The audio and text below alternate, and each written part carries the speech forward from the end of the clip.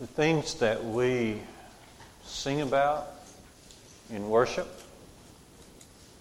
the things that, the thoughts that fill our minds during prayer as we worship, the very important words and discussions that we have during Bible study, during worship, the sacred meaning of the Lord's Supper that we participate in worship.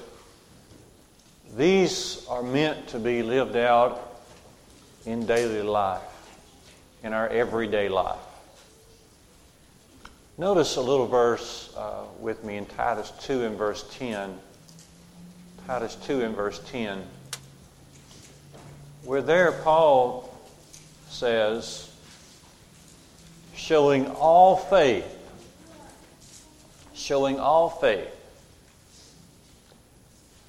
that in everything you may adorn the doctrine of God our Savior.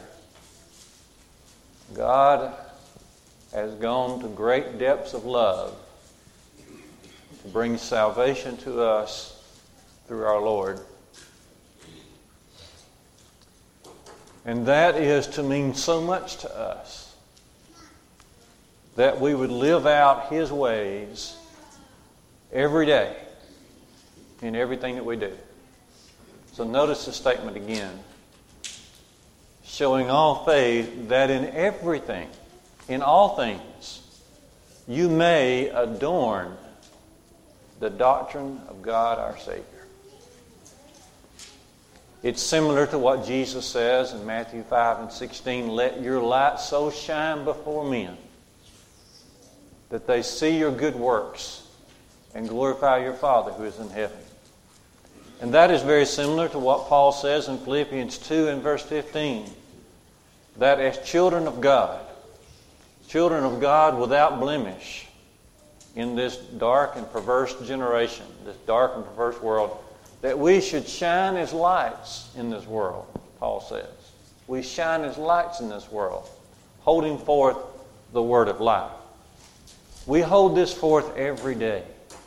Every day.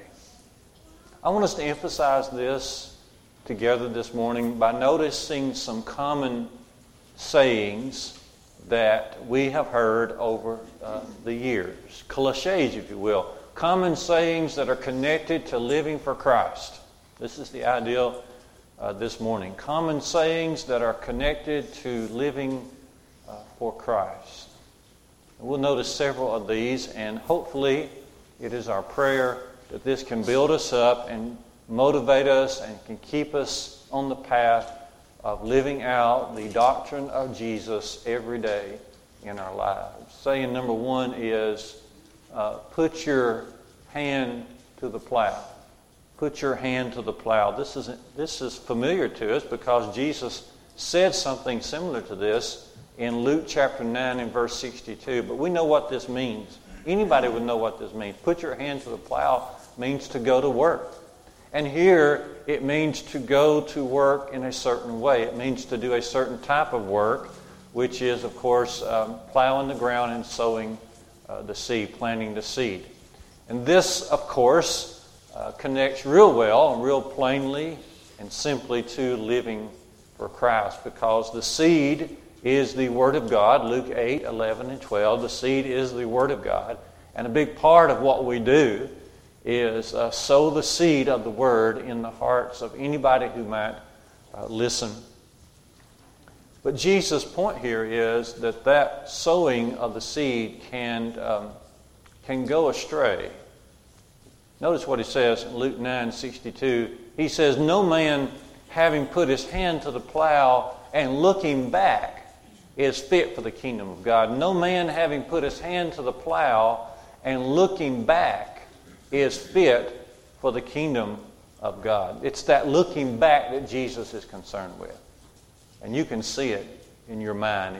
If you're pushing a plow or if you're plowing a row and you keep looking back, then it's going to go bad. You're going to have a crooked row. crooked road. Now, spiritually speaking, let's think quickly of a few ways in which our paths can go crooked. Our efforts can go crooked. Okay. Jesus warned about looking back. If we're not knowledgeable of the Word of God, then our paths can be crooked. Isaiah 59 verse 8 says, "The way of the wicked is crooked, and they do not know any peace."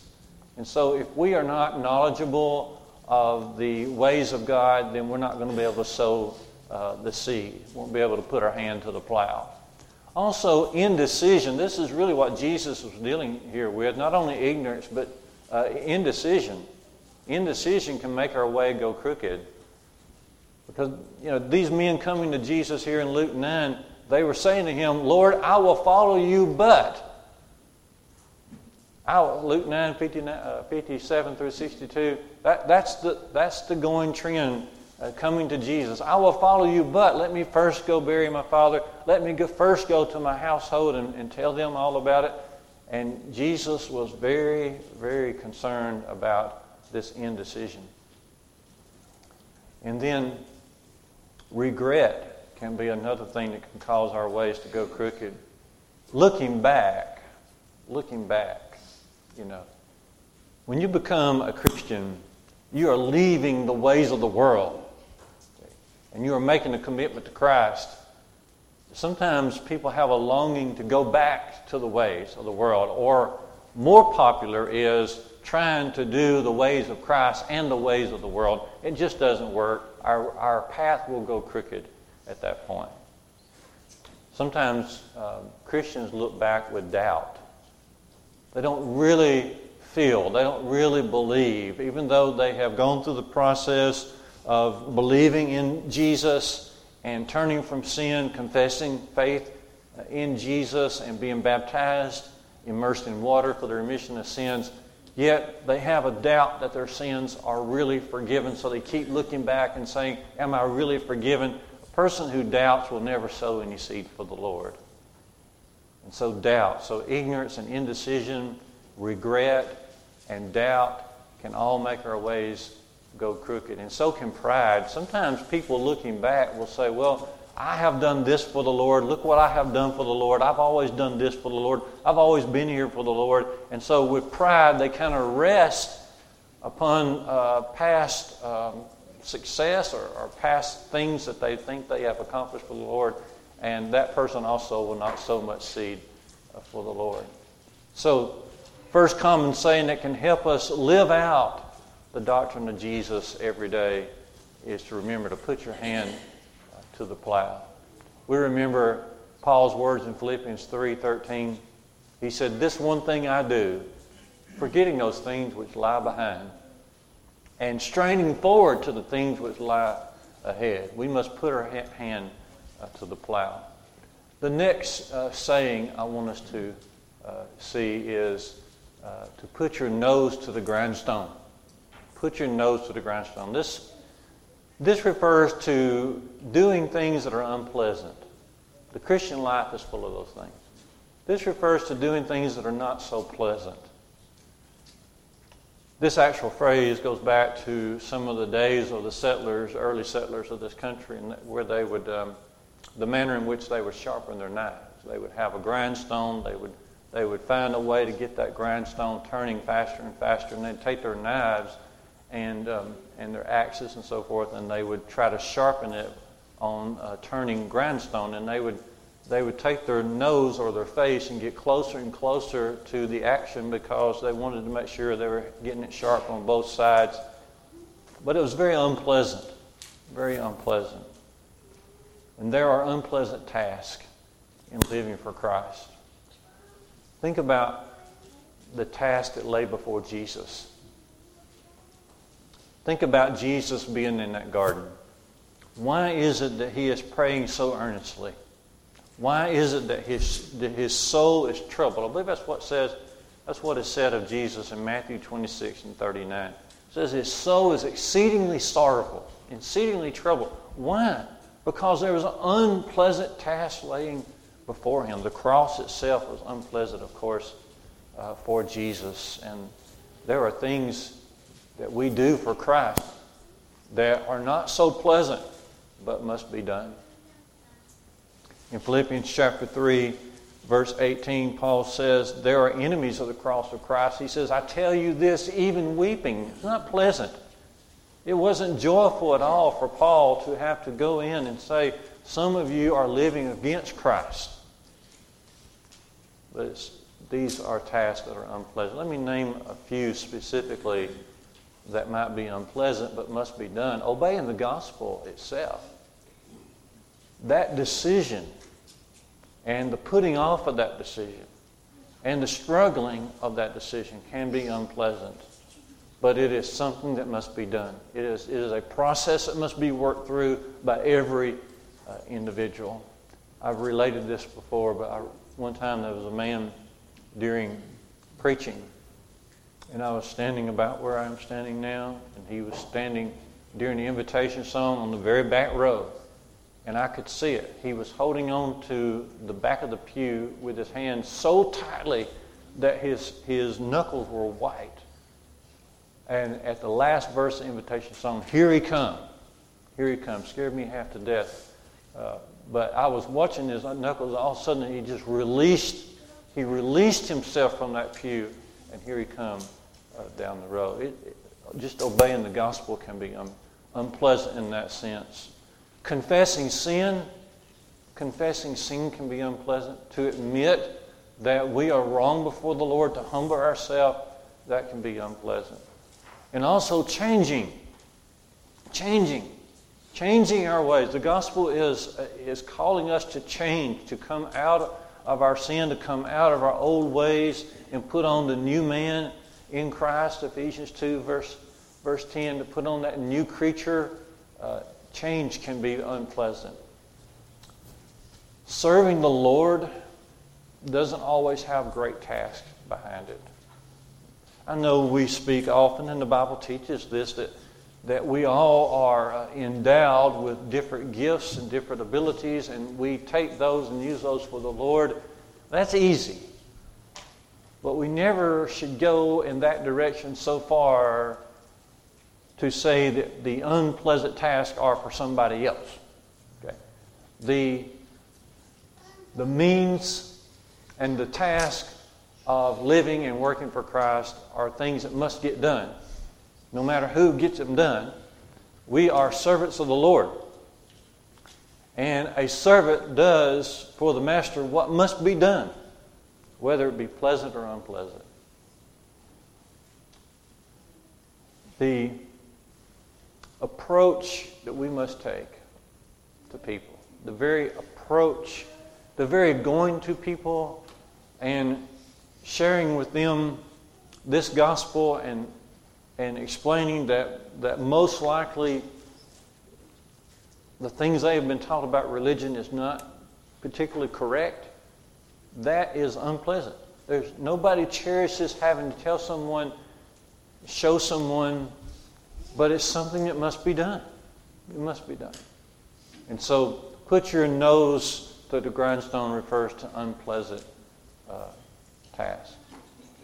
And then the next statement I would like to bring up is to put your ear to the ground. This refers back to the Native Americans who literally could put their ears to the ground, the Indians, and they could hear buffalo coming or wild horses coming their way. They would put their ear to the ground. In a similar way, Christians are to have open ears. Open ears. I refer you to Acts chapter 11 for just a second, verse 19 and onward. Acts 11 and verse 19. Many of the Christians who were scattered, chased from their homes during the persecution of the time of Stephen, they came as far as Antioch and Cyrene and some of those other places in the Grecian territories. And they preached the Lord Jesus. And many in Antioch, they heard the word and they believed in the Lord and they turned to Him. Now it says there in Acts 11, 19 to 24, it says that the report of this came to the ears of the church in Jerusalem, and they sent Barnabas. But I want you to notice that. It came to the ears of the church in Jerusalem. They had their ears, as it were, to the ground.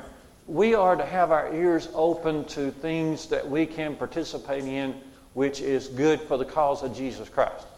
We are to have our ears open to the possibilities of getting involved in more and more good works for the glory of our Lord. This is what's happening. So they sent Barnabas. Barnabas was not sent to oversee that work. He wasn't sent to analyze that work. He wasn't sent there to criticize. When he got there, he saw the grace of God, and he rejoiced. He was glad, and then he got involved. He encouraged them that with purpose of heart they would all cleave to the Lord. He just rolled up his sleeves and went there to help. He went there to help. He went there to encourage. And so in that sense, we are to have our ears to the ground. It just means to be aware. This is a phrase that simply means to be aware. Our Native Americans, they had to be, because of the danger of life in those days, they had to be aware of what was taking place around them. So the phrase become popular, keep your ear to the ground. No, we're just not aware. No, just not aware. We are to be particularly aware of those around us, of souls that need to be nourished, of souls that need to be saved. We must be aware. We must be aware. We were in our class with our youth this morning talking about John 4, and Jesus was talking to a lady at Jacob's well, a woman of Samaria. Jesus' disciples had been away to get some food, and they came back and saw Jesus talking to a woman of Samaria, of all things, and Jesus began to say to his disciples, you need to lift up your eyes and look upon the fields, John 4:35. They're already white in the harvest. It very well could be that as they literally lifted up their eyes, they would have seen Samaritans coming out of their villages to Jesus, because this woman had left her water pot and she had gone to tell people about who she had discovered. And so instead of being so focused on food, so focused on your everyday life, Jesus is telling the disciples, lift up your eyes, become aware of people around you. They need me, the Lord is saying. They need salvation. Put your ear to the ground. Next statement we want to bring up is put your mind in gear. I've heard this 1,000 times when I was little. Now, I am a proponent of daydreaming. I am. I love to daydream. I love to daydream. I got through many sermons when I was little by daydreaming. I did. I sat right back there, right where Beth and Brent are. That was my place on the left side of the auditorium. That was my place, sat right there by my dad. And I daydreamed. I made a lot of famous plays on the baseball field on that pew next to the back on the left side of the auditorium when I was little. I love to daydream. We ought to daydream, but not during worship. Not during worship. And I got, as they used to say it, I got the, they would pinch the plug out of me when they knew I was just daydreaming. I learned that when you're in worship, you put your mind in gear. You are to be involved. You have your Bibles open. You have your songbook open. You are bowing when you pray. Put your mind in gear. Peter says it like this in 1 Peter 1:13. Gird up the loins of your mind and be ready to go to action. Okay. Put your mind in gear and be ready to go to action. Especially in worship. Especially in worship, we notice often the words of 1 Corinthians chapter 11. When Paul speaks of the Lord's Supper, he said, so let a man examine himself, and so let him eat of the bread and drink of the cup. Our mind must be in gear in worship. We sing from the heart. We sing with thanksgiving in our heart. We study together. We pray together. We sing together. We are in gear. Our minds must be in gear as we worship. Same thing. If our minds are not in gear, we will not ever serve the Lord. I think about those days of Nehemiah when they were rebuilding the walls of Jerusalem. And there's a statement that ought to be underlined in all of our Bibles Nehemiah 4 and verse 6. Nehemiah 4 and verse 6. Nehemiah says, "So we built the wall." And in no time flat, about half of it was built because the people had a mind to work. The people had a mind to work. That made all the difference in the world. That's how they were able to get that done in 52 days. People had a mind to work. They trusted in God first, but then they had a mind to work. Our minds must be in gear. In worship, in our service, but also just in our thinking. In our thinking. I'm very concerned about our thinking, how we think, and how that the Word of God must direct our thoughts in everything that we do. And Paul says in Romans 12, verse 2, "Be not conformed to this world, but be transformed," notice this, "by the renewing of your mind." By the renewing of your mind. I don't watch these shows. I see that people watch these shows. I hear people talk about watching these shows, but it's these renovation shows where, and I don't even know what channel it would be on, but where they take an old house and they just tear it all up and rebuild it from scratch. Tear out the flooring, the carpet, tear down walls, and put a new roof and new shrubbery, everything, and just make it look brand new. It's a renovation process from the ground up sometimes. Okay. That's exactly what needs to take place in the hearts and minds of people in everywhere. It starts with me, but everywhere. Everywhere. The renewing, this is what Paul means when he says, be renewed in your mind. It's a renovation. Take out the junk. Take out the things that don't matter. The world is constantly putting thoughts in our minds that do not need to be there. We've got to clear those out and start afresh. Start afresh. Let the Word of God direct how we think. Renovation. So put your mind in gear. And then this statement that helps us to live out the doctrine of Jesus. Put your shoulder to the wheel. Put your shoulder to the wheel. Some things are real easy to live. We pass communion. It just takes the motion of our fingers or our wrist at most. Other things are more of a medium weight. We can lift those with our arms. There are some things that we lift that takes almost the entire body. It takes more effort. It takes. There's more weight to it. I believe that this little phrase, "put your shoulder to the wheel," refers to a situation that you may have been in before. I know Ken probably has. You ever had to push a car? You ever had to push a car off the side of the road? It just happens. I mean, it just happens. And if you're going to push a car, then you've got to put your entire body into it. I remember when I was little, the couple times that we would have our roof replaced, I was just amazed at the fellas that come to roof our house. It's just amazing. Up the ladder they would go with these shingles on their shoulders, and away with it they would go, just as if it was nothing, because it was nothing to them. They were so strong to do it. Put your shoulder to the wheel. Living for Christ is an enormous task. If we take seriously the commission He gives us, Mark 16:15, go into all the world and preach the gospel to every person, that is an enormous task.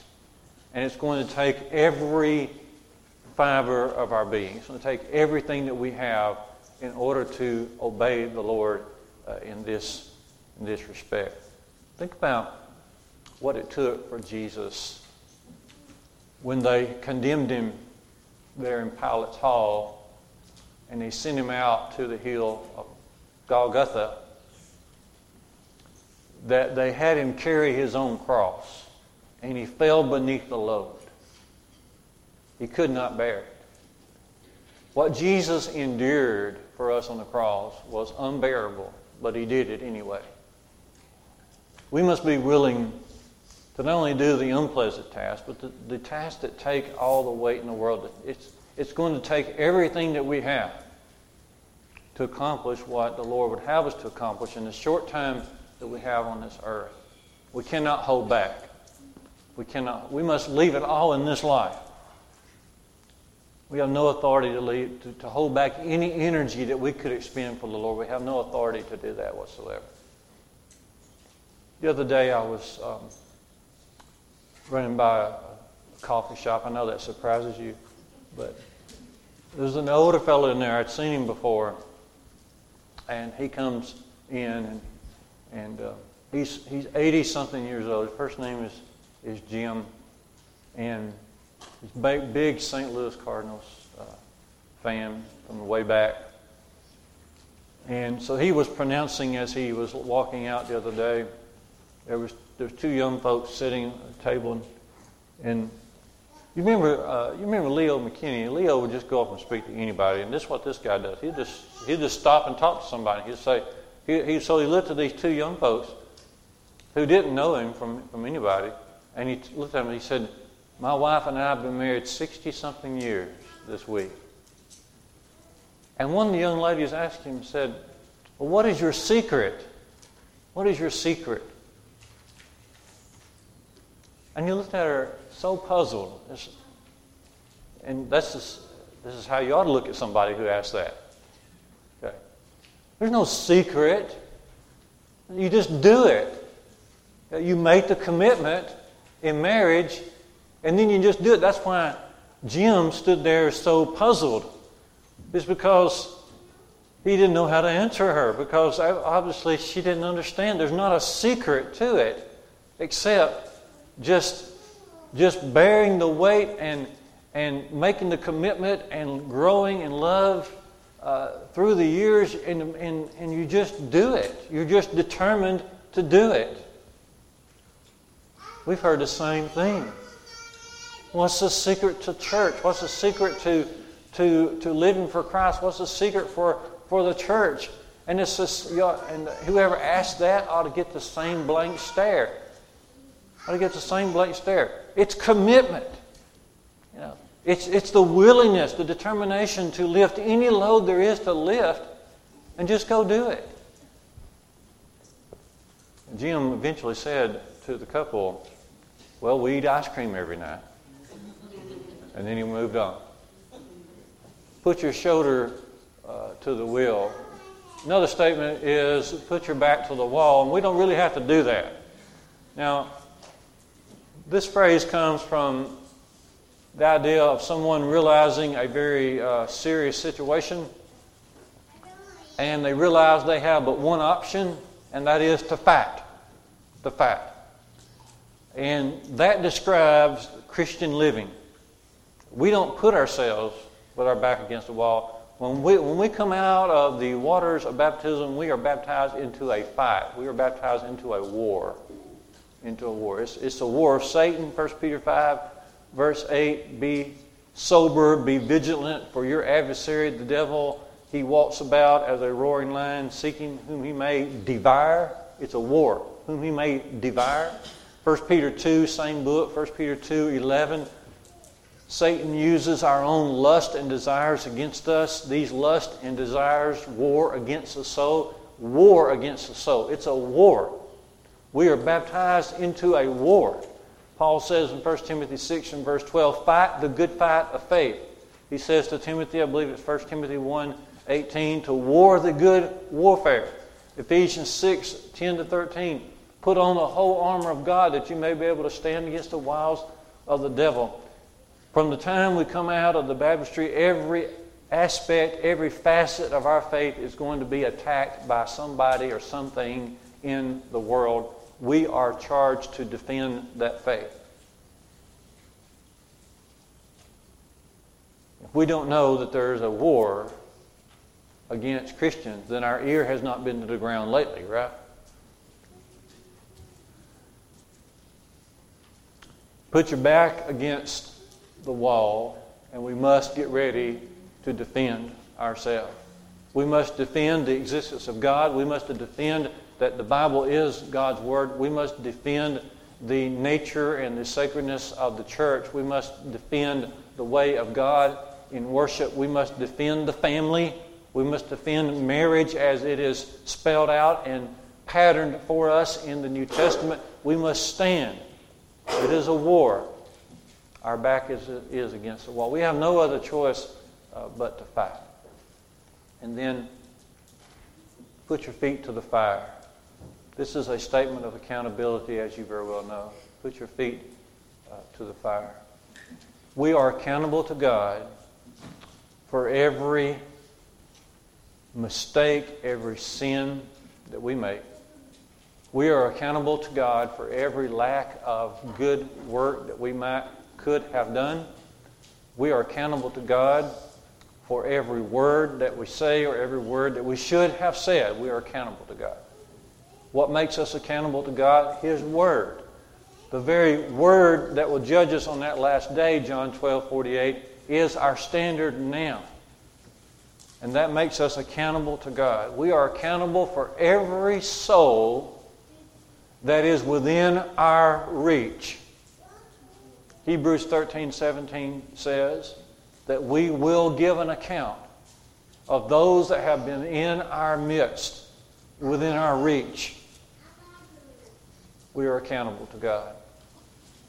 And then finally, keep your eyes on the prize. I don't necessarily like the word prize. It is a prize. It is a reward. Heaven will be a reward for us. We're so weak. We have such an inclination to focus on what is it in it for me. I think the prize that we are seeking is simply the Lord Himself. The Lord Himself. The environment of heaven is unspeakable. We can't even put words to it. No doubt. The joy of being there and serving the Lord with other Christians is going to be beyond our imaginations. But our prize is simply wanting to be with the Lord. That's how Paul describes it in Philippians 1:20-23. He says, "For me to depart is to be with Christ, which is very far better." It's to be with Christ. Be with Christ. That's why the apostle in Hebrews 12:2 says, "Looking unto Jesus, who's the author and finisher of our faith, who for the joy that was set before Him endured the cross and despised the shame that was there with it." He endured the cross, He endured the shame, now He is sitting on the right hand of God, and we want to be there with Him. Bear Bryant would say that he had some players who were good players. They would be in the right position. They would do the right things. But he said at the end of the day, they were simply good players. He said there were other players that he liked. He said these players had a nose for the end zone. They had a nose for the end zone. They knew that the reason that they were in a position was to get the job done, was to get to the end zone. There were some who would be in the right position and they would say the right things and they would do the right things and they would cheer in the right way, but they didn't have a nose for the end zone. If it was left up to them, the team would never really score.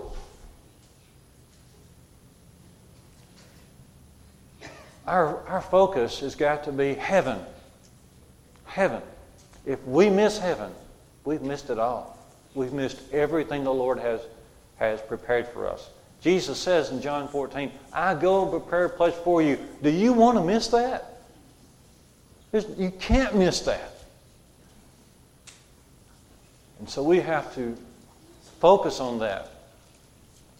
Want nothing more than that. And settle for nothing less than heaven itself. Let us, as we live our lives, let us live out the doctrine of Jesus, who is God, our Savior. If we can assist you this morning with any particular spiritual need. That's why we're here as the church, the family of God. We invite you to, not to us, not to me, we invite you to the Lord Jesus. He stands waiting. We would love to assist anyone this morning who has a need of being immersed in water for the remission of sins, to get yourself started on that journey to heaven. We'd love to assist anyone, whatever your need may be. Won't you come home to the Lord right now as we stand, Brother Paul, as we stand. What can wash away my sin?